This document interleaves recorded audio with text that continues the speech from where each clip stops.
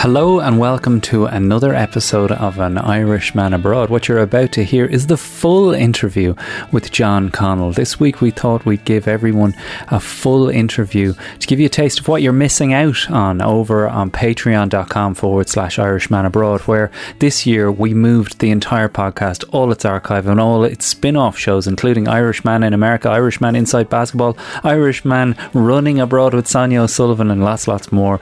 So for the price of a coffee each month, you gain access to everything and you're able to support the show in the process. Well, John Connell is our guest today, and he is a best-selling author, in case you don't know, and like many Irish men and women over the years, John left Ireland for Australia, and it was there that he found great success as an award-winning investigative journalist and lecturer. But 5 years ago, John moved back to Ireland and back to his family farm in Longford. He turns this experience of this first calving season into his number one bestseller, The Cow Book, and has become one of Ireland's most respected contemporary writers as a result. The Running Book is his most recent work and is available now in print and audiobook and wherever you get your books. And we talk to him now about how he was able to use this love of running as a jumping off point to discuss everything from race, politics and the British Empire, among lots more.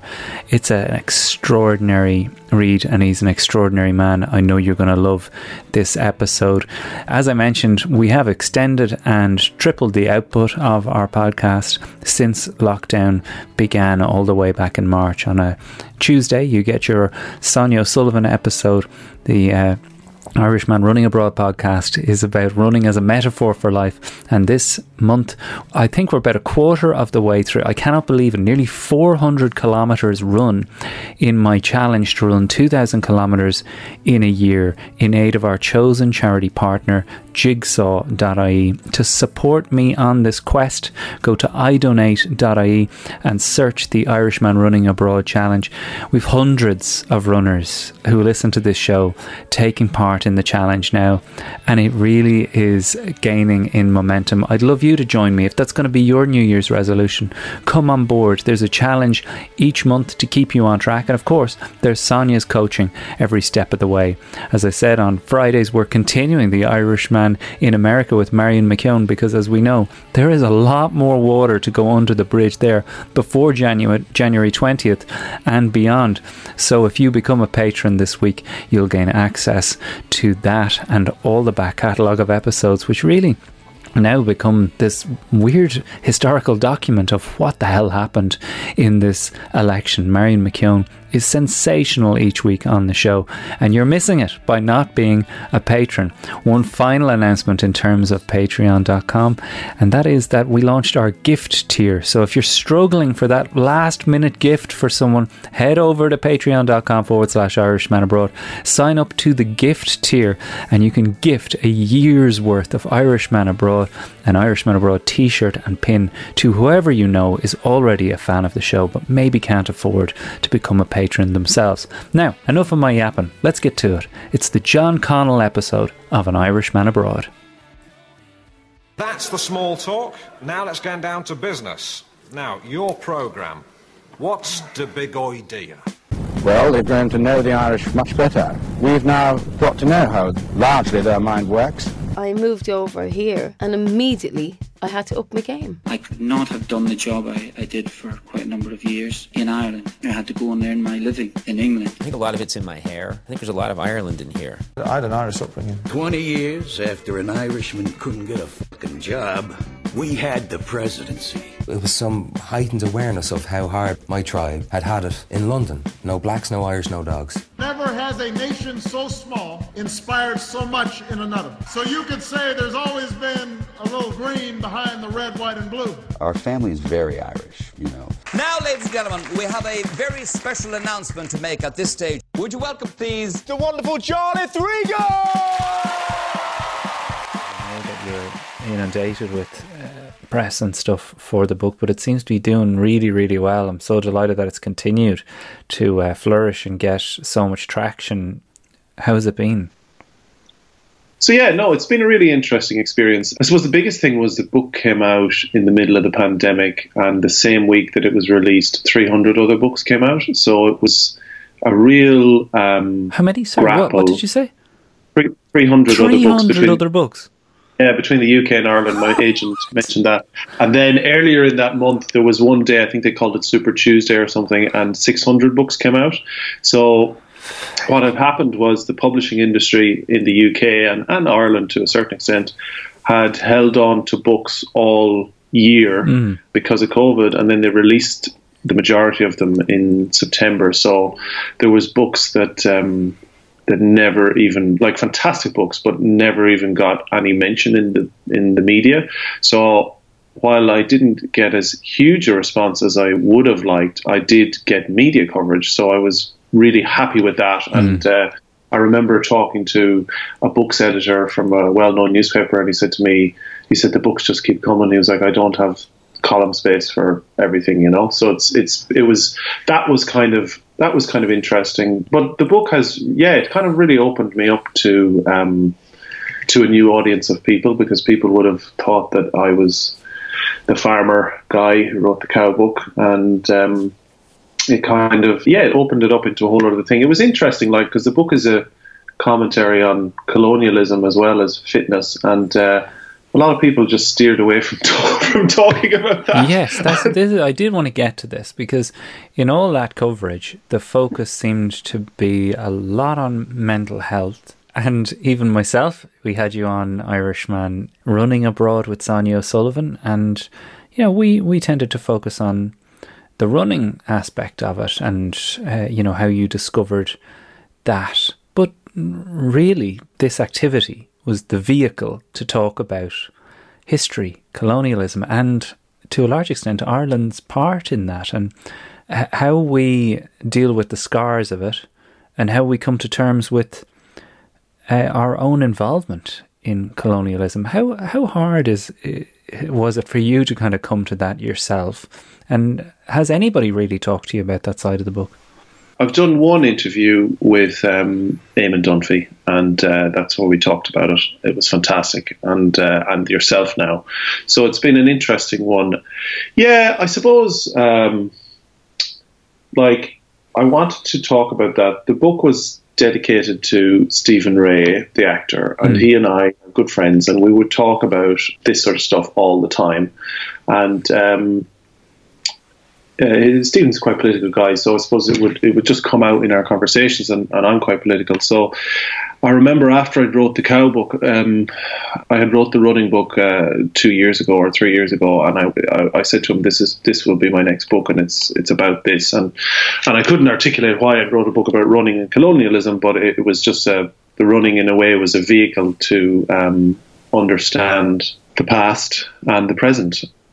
Yeah, I was kind of I kind of found it interesting that people didn't focus on it, probably because it's an awkward conversation. It is an awkward. That is it, isn't it? Yeah, it's an awkward conversation. It was like some of the reviews said, "Oh, and he was so touching about the history," and I was like, "God," I said, "I'm not really touching about the history. I'm kind of like laying it out there, you know." So explain it to the listeners then, that this will be news to their ears. And like, to be honest with you, to hear you articulate it is better than me kind of doing what a lot of book journalists will do, which is they'll tee you up by telling you what your book is about. I'm sorry for doing a Pat Kenny impression there.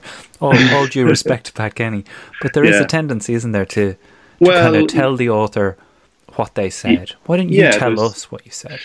Well, yeah, what happens, I suppose, for the listeners to know is there's media talking points in books, and that's how it goes. But the colonialism thing, well, essentially, you know, we are post-colonial people. We live in a society in Ireland that, part of society is post-colonial, and we are living in the wake of the British Empire and what happened here for 700 years. And we have never had the conversation about what do we do after empire ends. And there's a good reason for that. We were so poor and we were so busy with trying to build a nation that we didn't really have time to think about the after effects of empire. But it's there. It's so much more than just a jealousy or a friendly rivalry with when we're playing each other in sport.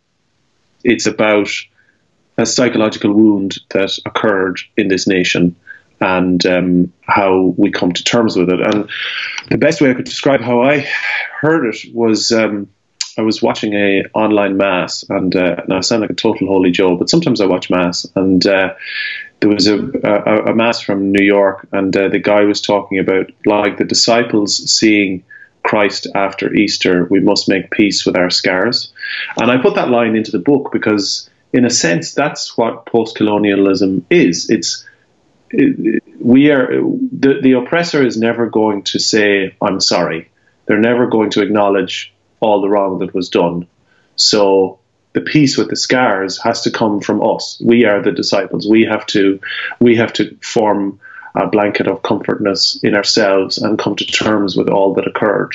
Of course, the wound is still open because of the troubles in Northern Ireland, and we're living with the effects of colonialism there. And I'm not taking any sides or getting into any rah-rah argument, but what the people that live in Northern Ireland are the product of colonialism. There was a planter society there, so and that's where all the tensions come from. And it was an interesting argument that I wanted to talk about, but what I wanted to do was look at the effect of colonialism around the world, because wherever I had run, but also in my running I had lived in these places, which was America, Canada and Australia, I'd lived in former colonies of Britain. And in those colonies there was the dispossessed, and I often worked with them, from Aboriginal people in Australia to Native Americans in America. And I empathised with them because in so many ways they reminded me of the struggle in Ireland. And in particular, I spent a long time in Australia. Aboriginal Australians have had a similar journey. They've had a land rights struggle. We had the land war. They've had recognition for votes. We had a recognition for votes and universal suffrage, and I suppose they also suffered the denigration of their image by the oppressor, which we also did as well. And you only have to look back at the old Punch cartoons where the Irish are depicted as apes, and you realise it's not that long ago. And recently I did a conversation with Afua Hirsch, who's a British writer, and and Afua and I had that was a full-on conversation about all this stuff. One of the things you said in that really quick was that you can tell the story of England without mentioning the Irish, but you can't tell the story of Ireland without mentioning the English. Can you go into that a little bit more? Because to me that seems like one of the most galling things for Irish people in the UK is that they've decided that that's how you can tell the story of England, and that's how you will teach the story of England without mentioning the Irish. Yeah, I think, there's a brilliant British film essayist, Adam Curtis, who makes programmes for the BBC every few years, and they're generally newsreel material with voiceover. And he did one called The Power of Nightmares, which was about the construction of the real story of World War II after the war. And it was the Allies had to make sense of what the war had been about and what had been fought about. And they added the narrative after the war, because when the thing was going on, they didn't know the full narrative. And in a sense, the history has been wrote after the fact, and someone decided to leave this stuff out. Like the Irish get a mention in probably Dalriada, which was where St. Columcille went up to form a monastery in Scotland, and that became a centre point of civilization in Britain for a while, and then we're kind of not mentioned after that. And it's a strange thing that you can tell the whole history of Britain and not mention it. But similarly, it's like in a similar way, the history of Britain is also told when they go to America or they go to Australia, and the history only starts when they arrive. they arrive, you know. And I'm conscious that it was Thanksgiving the other day, and you know, the narrative of the Pilgrims' fathers coming from England, and the positive relationship they had with the Native Americans, but essentially history only started then. And just forgetting the 12,000 years that the Native Americans had been living there. You see this thing that you're saying about you know, healing the wounds of it, and the oppressor isn't going to apologise, and that we nearly have to come to terms with our post-traumatic stress as a nation. You know, there are those that have difficulty with that, and plenty of people that have difficulty with that, and kind of throwing that out there, because they feel like, well, how will we learn from history if our attitude is to just, we just need to make peace with the wounds of it, and kind of put it back on ourselves to move on, because those that were brutal in the past aren't going to show signs of remorse. How, first of all, do you address those people? And secondly, if I am looking to heal my own post-traumatic stress in relation to it, what do I do? Well, I suppose, you know, there's a line I say in the running book that history of 1,000 years ago is much more palatable than history of even 100 years ago. I think, you know, it's an interesting one. In my time in Australia, they have set up a Truth and Reconciliation Committee, and it was to reconcile Indigenous people with the crimes that had been done against them by the settler society.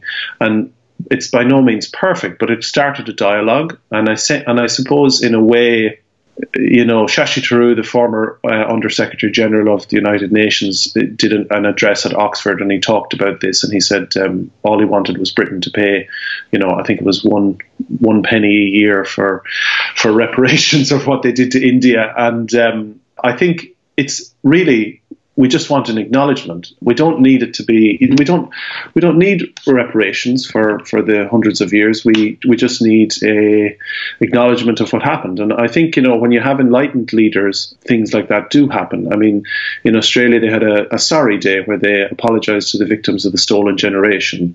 A similar thing happened in Canada as well. And I think that in order for these two islands to fully come to an understanding of each other, sometimes a gesture is more than enough. And I think that, you know, in a way, I think actually the Queen visiting Ireland was a massive gesture. And I think that we came to appreciate that there was mutual understanding between the two nations now. There are many other gestures that could be done. I'm aware of, like, Tony Blair apologised for the famine when he was in power and things like that. There's touchstone moments that can be done that would just make a difference to someone. But obviously we're not going to expect Britain to apologise for something that the Normans did in the 12th century. You know, that's too long ago. But I always remember Tim Robinson, who was a writer and geographer. He did an enormous work of map making in Galway, and he said that in his own way, his three books, his Connemara trilogy, were a sort of making amends for things that his countrymen had done. And I think that something like that, small gestures like that, go a long way. There's no point in holding on to the anger, because, like Thich Nhat Hanh, the Vietnamese Buddhist monk, says, you know, holding on to a piece of coal, it just burns you. So we have to let go of the hot coal, because, you know, the majority, the reality is, Jarlath, the majority of English people don't actually know what occurred in Ireland, and that's not their fault, you know. The everyday English man or woman isn't fully aware of everything, so it's very hard to get them to feel that they must say sorry for something when they're not aware of what exactly happened. And that goes back to the fact that, you know, the history of Ireland isn't taught in the British curriculum. So you have a way of talking, John, that makes me tune in a way I don't to other people. And you also, in the book and books, you have a way of articulating yourself that allows us to get to things that aren't on the beaten track in terms of what people talk about. It's clear that your faith is important to you, and that you've read an awful lot of Scripture. When did the idea of joining the priesthood first appear in your mind, and when did it get put to bed? Yeah, I sound like someone from the 1950s, don't I? Well, you know, when I was a little boy, my babysitter was a nun, and she was a plainclothes nun, and her name was Michelle, or is Michelle, and she would have taken care of me when my mum would have been at work, and I suppose there would have been little conversations then that we would have talked about this stuff. And I remember my parents, because I was born in '86, but there was still that. This is before the scandals in the church, so there was that aura of having a priest in the family was a good thing. And I remember Sister Michelle gave me a little picture of the Virgin Mary with Jesus as a baby, and I would, when I was a little boy, if I was feeling unwell, I'd take the picture and go to bed with it. And you know, I look back at that now as I don't know, it's a bit silly, but no, faith was something that I left for a while and then returned to, and I suppose I was living in Canada at the time. It's a really strange time. I was engaged to an heiress, and I was living in a penthouse, flying around in private jets, and at the same time, and that's not a lie, that all happened. Yeah, we're going to have to roll back there a little bit. But that was the time I was engaged to an heiress, flying around in private jets. Flying around in private jets, yeah. We will go back to that, but keep going. But I remember I was living that life, and I was really lonely. I actually didn't know many people in Canada, and I was turning to my faith a lot. And I remember really questioning it, like, do I really want to be, like, do I want to give up this life and be a priest? And I suppose it was something I deliberated about for a long time, and would have read a lot of scripture. And I actually only recently discovered a book called, or an idea called Liberation Theology, which is about, from a South American priest, a Peruvian indigenous priest, which is essentially about that the church is for the poor. And it was really Marxist left-leaning ideology. And it kind of, I was reading it recently, and I was like, God, that makes total sense. Like, if I was going to be a priest, that's what I'd want to do, like, to work with the poor, not to support the rich. And the funny thing with liberation theology is it was widely condemned by the church because, of course, it didn't align with the people in power. And the church, the Catholic Church, having a tendency to side with the powerful and the rich, even though it's supposed to be for the poor. But I suppose, Jarlath, why I didn't do it, I suffered with depression shortly after everything had happened in Canada, and I kind of thought that maybe there was another way to do what I wanted to do. Because I was an investigative journalist before that, and really I had dedicated my life to trying to make a difference and tell people stories, as from whether it was a civil war in Sri Lanka to indigenous rights to corruption stories. And I realized that perhaps there was another way, the way of the word, and the ministry of the word, and that I could reach more people that way. And then there must have been, you know, a significant amount of disillusion there, because, you know, all of the things that you've described, never mind the heiress, the investigative journalism wasn't just something that you were doing. You were winning awards for it. You were regarded as the top of the tree in Australia at the time, and it obviously felt hollow. Yeah, you know, Jarlath, it was, I'll be brutally honest, I was super successful in my early 20s. I had a business and a charity and loads of stuff. But really, looking back, so much of the work was done to receive adulation from outside and other people, because I didn't really like myself, and I had a bit of a confidence issue. So by excelling and working hard, I could ignore myself and also receive external gratification. And really my journey that I was on for the last 10 years, and it was an on and off journey, but last 10 years was one of actually coming to like me and be comfortable with me. And the strange thing was, when I finally sat down and wrote The Cow Book, my most celebrated book, I was being totally me. And people were, and I think you and I talked about this the last time, but people were attracted and are attracted to authenticity.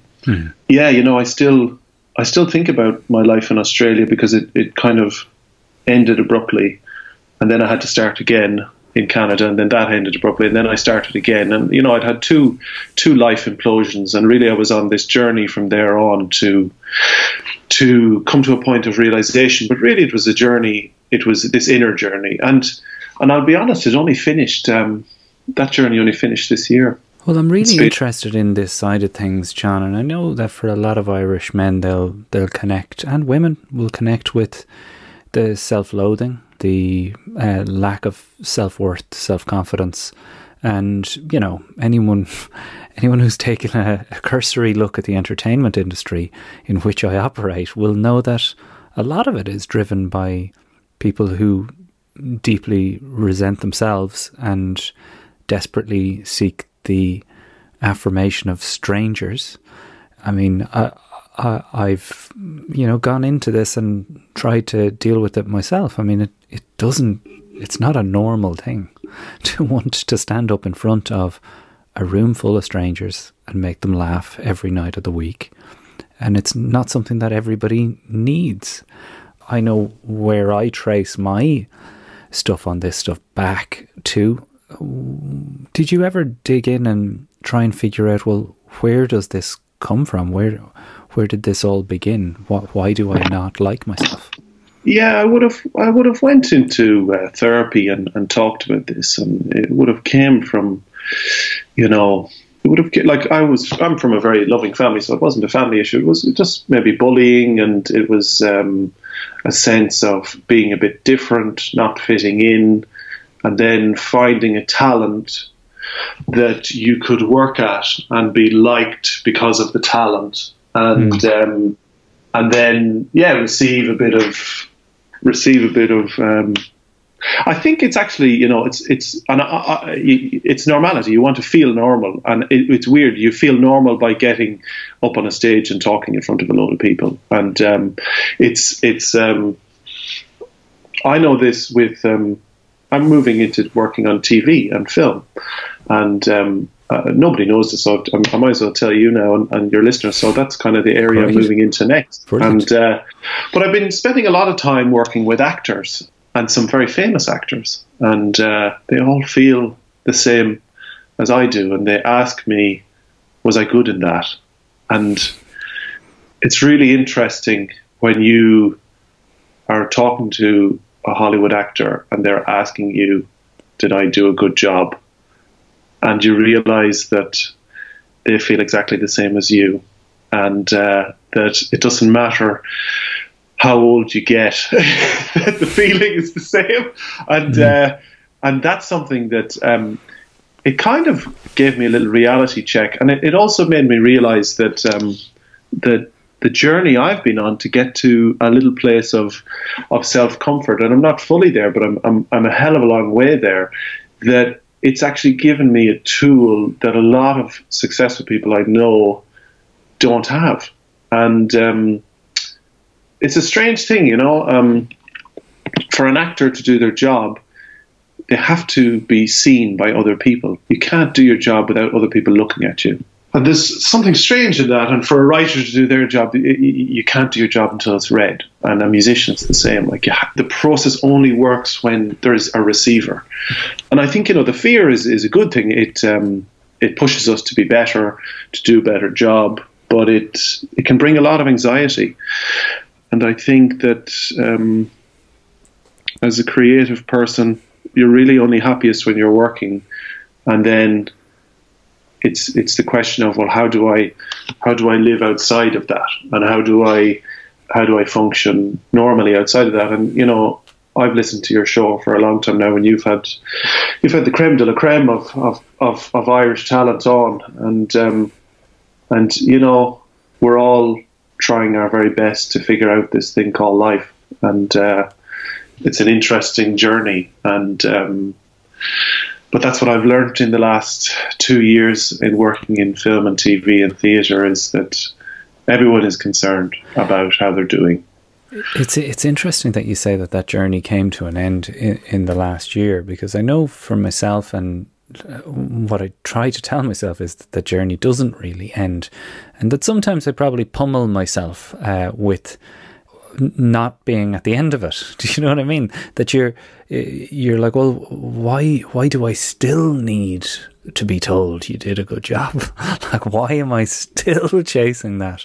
And that in fact, when I look to the Dave Chappelle's, the Roddy Doyles of this world, the Tommy Tiernans, they're so at home with themselves that it's nearly a bonus that you're laughing or that you're enjoying this, that this is something they enjoy. And that's, to me, always where I'm trying to get to, is that place of, well, I love this and I'm doing this because I feel it's the full expression of what I believe to be good. And if you like it, you like it. You don't, you don't. But the truth is, John, and clearly as you admit, you're still hoping people like it. You're still wishing for somebody to go, that was great. That was fair play to you. Yeah, well, you know, it's funny. I remember I was talking to Stephen once, and the Cowbook had been signed, and I said to him, I said, it feels real. Like, I said, it's all happening, but it doesn't feel real. And he's turned around to me and he said, John, it never feels real. It's only when you look back and you say, everything kind of fell into place, you know. And I thought it was the best advice I'd ever got. Like, yeah. It doesn't feel real. It's only when we look back in retrospect and you go, oh man, I made all the right moves there. Like, you know, everything kind of fell into place. But you're discounting the projects that didn't work, where you go, oh well, I'm not counting that anymore, or that failure led me on to this. And yeah, I suppose I said, you know, my journey was finished. It was, of course, the journey of the self is never finished. It's John O'Donoghue is this Celtic spiritualist writer, and I kind of discovered him a few years ago. He's dead now, but he said this great thing. I was listening to him the other day. He said that the unlived life is the greatest sin, and that if we don't live our lives, or we die wondering, as it were, that's the greatest sin you could ever do, you know. Yeah. And like the ancient Greeks used to talk about the unexamined life, but I think O'Donoghue's right. It's the unlived life. That's the one. And you know, you're talking about the comfort that Tommy and Roddy and them have. And they do, because they've kind of found their niche. But I'm sure that there is a certain fear there that keeps them on their edge, you know. Otherwise, I'm thinking of Tommy, like, you know, like live comedy, and you know this better than anyone. Like, live comedy has to have an edge to it, otherwise it's not going to work. And I was conscious of when Dave Chappelle did his very political stand-up piece. I think it was 8 minutes and 40 seconds, the time that it took George Floyd to pass away when he was murdered. I shouldn't say pass away, he was murdered. And there was a rawness there, and Chappelle gets up and he says, I don't know if this is going to work, but I'm going to tell you. And there's a fear there, but he's tapping into the fear, but he's also, at the time, he was also tapping into the American psyche. And Chappelle, you know, actually, I watched that piece, and it was more like spoken word. Yeah. There was very few jokes in it, and that's kind of where I see some comedians go. And I think it's this amazing space where and comedy is this. Stand-up comedy is this really amazing thing that it can do, that it can set the joke aside for a moment and enter the philosophical and scare the bejesus out of you, because it's so true. you know. Let me ask you this: if we're to head towards running, because you mentioned there that you found a talent that you connected with and that you felt you were good at. You're clearly good at running. I mean, your connection to this thing, part of it must come from knowing I'm actually quite good at this. I mean, you're running an insane quantity of kilometers compared to the average runner. But when Sonia and I started Irishman Running Abroad, we had a conversation over the phone that immediately made us both know that we're doing this is going to work. And that was just a discussion of running as a metaphor for life. You connected with that early doors and obviously have ruminated on it for years now. And one of the first things that struck me, and we could do a separate 2-hour show about this alone, it was the observation that there are those that run for something and those that run from things. How much of one are you and how much of the other are you, or are you one or the other? You know, it's a really it's so interesting that you asked that question, because a lot of people have asked me that question, and I wrote that chapter and didn't think a huge amount about it, but I realise now that it's really pivotal for people. But it really hits you as a reader. You're like, who? Because running isn't the operative word, is it? It's actually the pursuit of life. Like, how are you moving through life? Yeah. Is it out of fear or is it out of love? Well, that's it. And I think it's you know, I would have started as someone who was running away from myself. I'd undergone a second breakdown in the space of 2 years. I'd managed to rebuild my life. It had fallen apart again. And running kind of came to me as this idea of, well, I had this image of remaking myself as a new man. And this guy I saw in my head, it's strange. He was calling to the penthouse apartment door, but he had a beard and he had long hair and he was physically in really great shape. And I started to walk towards that image. So you had this image in a dream, or I'm not clear. No, like you just pictured this in your mind. I pictured this. I'm a real strong believer in visualizations, and the trick about visualizations is you have to have the visualization, but then you have to go and make it happen, and that's how they work. You follow the road to get there, and it changes often. So I had this visualization, and running sort of came to me. And I had ran when I was a kid, and I'd been pretty talented at it and won lots of medals and stuff, and I'd left it aside. So it came back, and I just started to fall in love with it because it was a way to rebuild my life. And I remember saying to my friend when I was in Spain writing the cow book, I said, all I really want to do is write and work out. and in a sense, like, I've got that life now, you know, I get to do that and farm as well, and it's been an interesting experience. But I would have started running away from myself, running away from problems, and I was someone who probably ran away from big issues in life. You know, I just would have moved away from them because I couldn't deal with them. And then I got to a point where my work on myself allowed me to run to something, and what I was running to was a better life, more balance, a happier person. And there was a Dr. George Sheehan, who's a US cardiologist, and he's credited with starting the running boom in America in the 70s. And he didn't start running till he was in his 40s. And he said that today is the big event. Today. It's not tomorrow, or it's not yesterday. Today is the day that you're going to make the moment your masterpiece. And that was something that when I watched it on YouTube, and then I subsequently read his books, and I thought, wow, that's it. Like, you have to make today your masterpiece, because literally no one else is going to do it for you. And running is life. And Sonia, as your listeners would know, is a very deep thinker. And she said, when she blurbed the book for me, she just said, life is for running. And I thought, that's totally it, you know. It is for running. It is. We are to get to the biological level, we are the best long distance running animal in the world. And people don't know that, but we are the best at that. And yet we lead increasingly sedentary lives in front of computer screens or phone screens or in offices in that cubicle life. And you and I are lucky; we don't live in the cubicle life. We can go out for a run, we can go for a walk. We're self-employed, but there are other people who are stuck in the cubicle life, and we forget that movement is, we have to be a good animal. And in being a good animal, we move, we feed ourselves, and a sense of goodness comes into physical exertion. And Seneca used to say that too. He used to say that there's a tiredness that comes through physical exertion that is a peacefulness.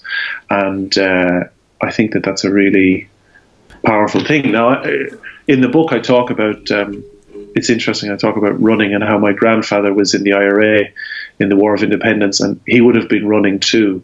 And I question what he would have thought of me running for pleasure when, in his case, he was running for his life. And it's an interesting thought. And, I don't know what he would have made of it. But I think that running is my office, and it's where I make sense of the world and of life. And I think it can be the office for a lot of people, because it's the ability to take the moment out of the day for you to make your own masterpiece. I mean, it really does loop back to the John O'Donoghue thing about, life being for living. And, as you say, it is spiritual. And as you refer to in the book, it's a church and a religion in itself. But then there are going to be people listening to this going, "Oh, lads, give me a break. I mean, running is boring. Running is a pain in the hole. And I can't do it because of my knees, or I can't do it because I just get so bored." Like, I've actually had people come to me to talk about the Sonia podcast who, through that show, have come to get it in that way that you're talking about, that they thought it was a form of self-flagellation. And in fact, it's a form of self-care, that it's done from a place of self-love. And I know that I've probably lost a few people here, but I think we all know physical activity like that at some point in our life that others would view as grind. But somewhere in it, you find a weird affection for yourself through doing it. How much am I saying there is off-piste, or how much of that is exactly what I think live? That's how I live. That's how I feel. I think that the people who don't get it, it's actually, for some people you have to find your play, and in finding your play, it may not be running, it might be cycling, it might be swimming, but I think that the active life is a life that not only do you feel good because of just the chemical process of endorphins, but you can start to center your day around things. And I was doing an interview the other day in Australia, as the book just came out there, with a friend who's Chinese Australian, and he's a swimmer. And he said it's a big hobby of his. He swims in pools all over the world. And he said, Chinese Australians don't normally swim. So it's a big deal for him to get into the water and start doing this on a regular basis. And he found his play, and we were talking about that. I said, well, you could easily write a book about swimming. And he said, totally. He said, it's where I make sense of my life. And I think that if we could get people to fall in love with movement, we would, in whatever form it is, even if it's walking, that you would find a more balanced day. And you would also find that your anxieties, and let's face it, the modern world's a pretty anxious place, that your anxieties are lessened, and that you're finding a center point for yourself. And I think really what it is, it's for those who say, "Oh, well, I hate running," or whatever, it's maybe you haven't tried enough yet, Maybe it'll take till you get your first runner's high, and then you go, "Whoa, this is awesome. Now I can understand it." And what for me, it opened up a world of sport that I hadn't really engaged with for years. And then I started to really love this community and met other people. And I noticed when I engaged in a fitness life that a lot of the people that I had been hanging around with, I didn't have as much to relate to them to anymore, because they were just drinking in the pub and stuff. And so I started to attract new friends, and it was kind of like an evolution of character. Yeah, I mean, beautifully put. And I have to say, it has changed, me in the last while. I didn't think it possible. We did one episode, if I could push people back to one direction, if they were going to go back and listen to that episode with Sonia about why people quit running. A lot of what you've said, John, there connects directly with it. That thing of it takes a while to fall in love with this thing, for some people longer than others. And a big part of it is identity, seeing yourself and actually visualizing yourself as a person who runs. I want to finish on a story that I guess it hit the national media, in that it was a remarkable moment in your life and in broadcasting history, where you were speaking to Ryan Tubridy on Radio 1, and when a man was on his way to take his own life and happened to listen to you. And that conversation changed the course of his life. Can you tell the listeners about this experience and what it meant to you? Yeah, well, I suppose it also changed the course of my life, Jarlath. And I had, as we've talked about, I'd had two breakdowns, and I kind of had went through the beginning of this journey, and I'd went to see faith healers and all sorts of stuff. I'd really tried everything, and eventually I had kind of pulled my wounded body out of the fracas, and I was back in the real world. And I remembered that I was a writer and a journalist, and that I could use my words to maybe help people. And so I ended up writing a piece which went on social media first, and then ended up on the Tubridy show talking about this. And Ryan didn't know it and I didn't know it, but there was a man on his way, as you said, to take his life. And we did the interview, and I remember that day, we did it in Galway, I remember feeling pretty good about what had happened. And I said, well, if nothing comes of this, I feel like this is an end point to this dark chapter that I've been on. And then the next day I was working on the farm, and my sister rang me and she said, you should turn on the radio. And I quickly turned on the radio and heard this letter being read out. And the man had said, I was on my way to take my life. I had a rope and tablets in the car, and I turned on the radio and I heard you speak. And I decided not to take my life because of what you said, and I'm gone to get some help. And Tubridy read it out, and he was kind of lost for words. And I remember having tears of joy, and I never thought tears of joy were a real thing, but I had them that day. I cried them that day, and I said, if I hadn't went on the journey I went on, then there would be one less person in the world. And for me, that all made sense, that it was all preordained and predestined, and that was what was supposed to happen. And I suppose I started to live my life from the inside out then, and started to speak honestly about all the stuff we're talking about today. And I found that speaking from a point of authenticity, that people really resonated with that. And as a result, I've ended up becoming a motivational speaker, and I never advertise it. I've never asked to do any talks, but every month I do 3 or 4 talks. Don't advertise it, don't even ask to do them. Just people write to me and ask me and pay me to do them. And I suppose it's a postcard from the edge, It's like I'm writing to you from the other side of the abyss, and I'm going to tell you that it might be shit for a while, but actually it's going to get better. And I'm living proof. And, I remember when the book, when the Cow book took off and it spent 6 months consecutively in the bestseller list, I kind of said to myself, each month was a year of my life that I had spent building my life again. And I said, this is like the universe showing me that if you put the work in, that it will reward you. And it was kind of a strange thing. Like I said, you know, the whole world, even the Wall Street Journal came here to our family farm in Longford when I started being me. So imagine, for all of your listeners, the power that you can cultivate if you start being yourself.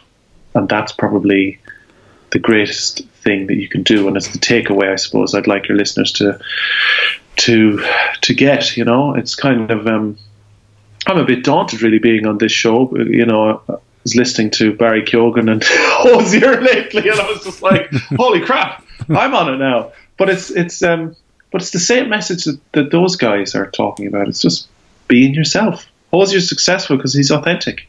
Like, you know, and your podcast is successful because it's authentic. And people come to this space to hear truth, not BS. Well, John Connell, that is an absolutely perfect place to finish this conversation. It's been truly special. I massively grateful to you for your work, what you've written and what you've said today. Thank you so much, and good luck. Thanks, Charles. Take care. Oh, what can you say? What a man. Oh, I got choked up at the end of that one. It was a truly extraordinary fella and an unbelievable read. The Running Book is out wherever you get your books. Jigsaw.ie are a chosen charity partner.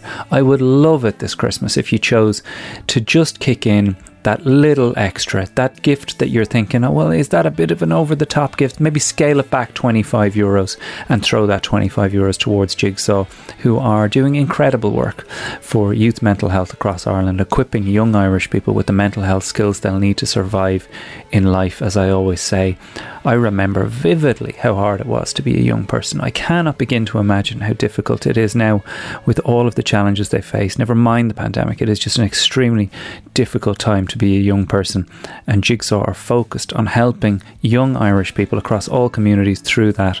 If you have a young person in your life, go over and have a look. Jigsaw.ie can help you, and as I said, maybe with a couple of euro you can help them.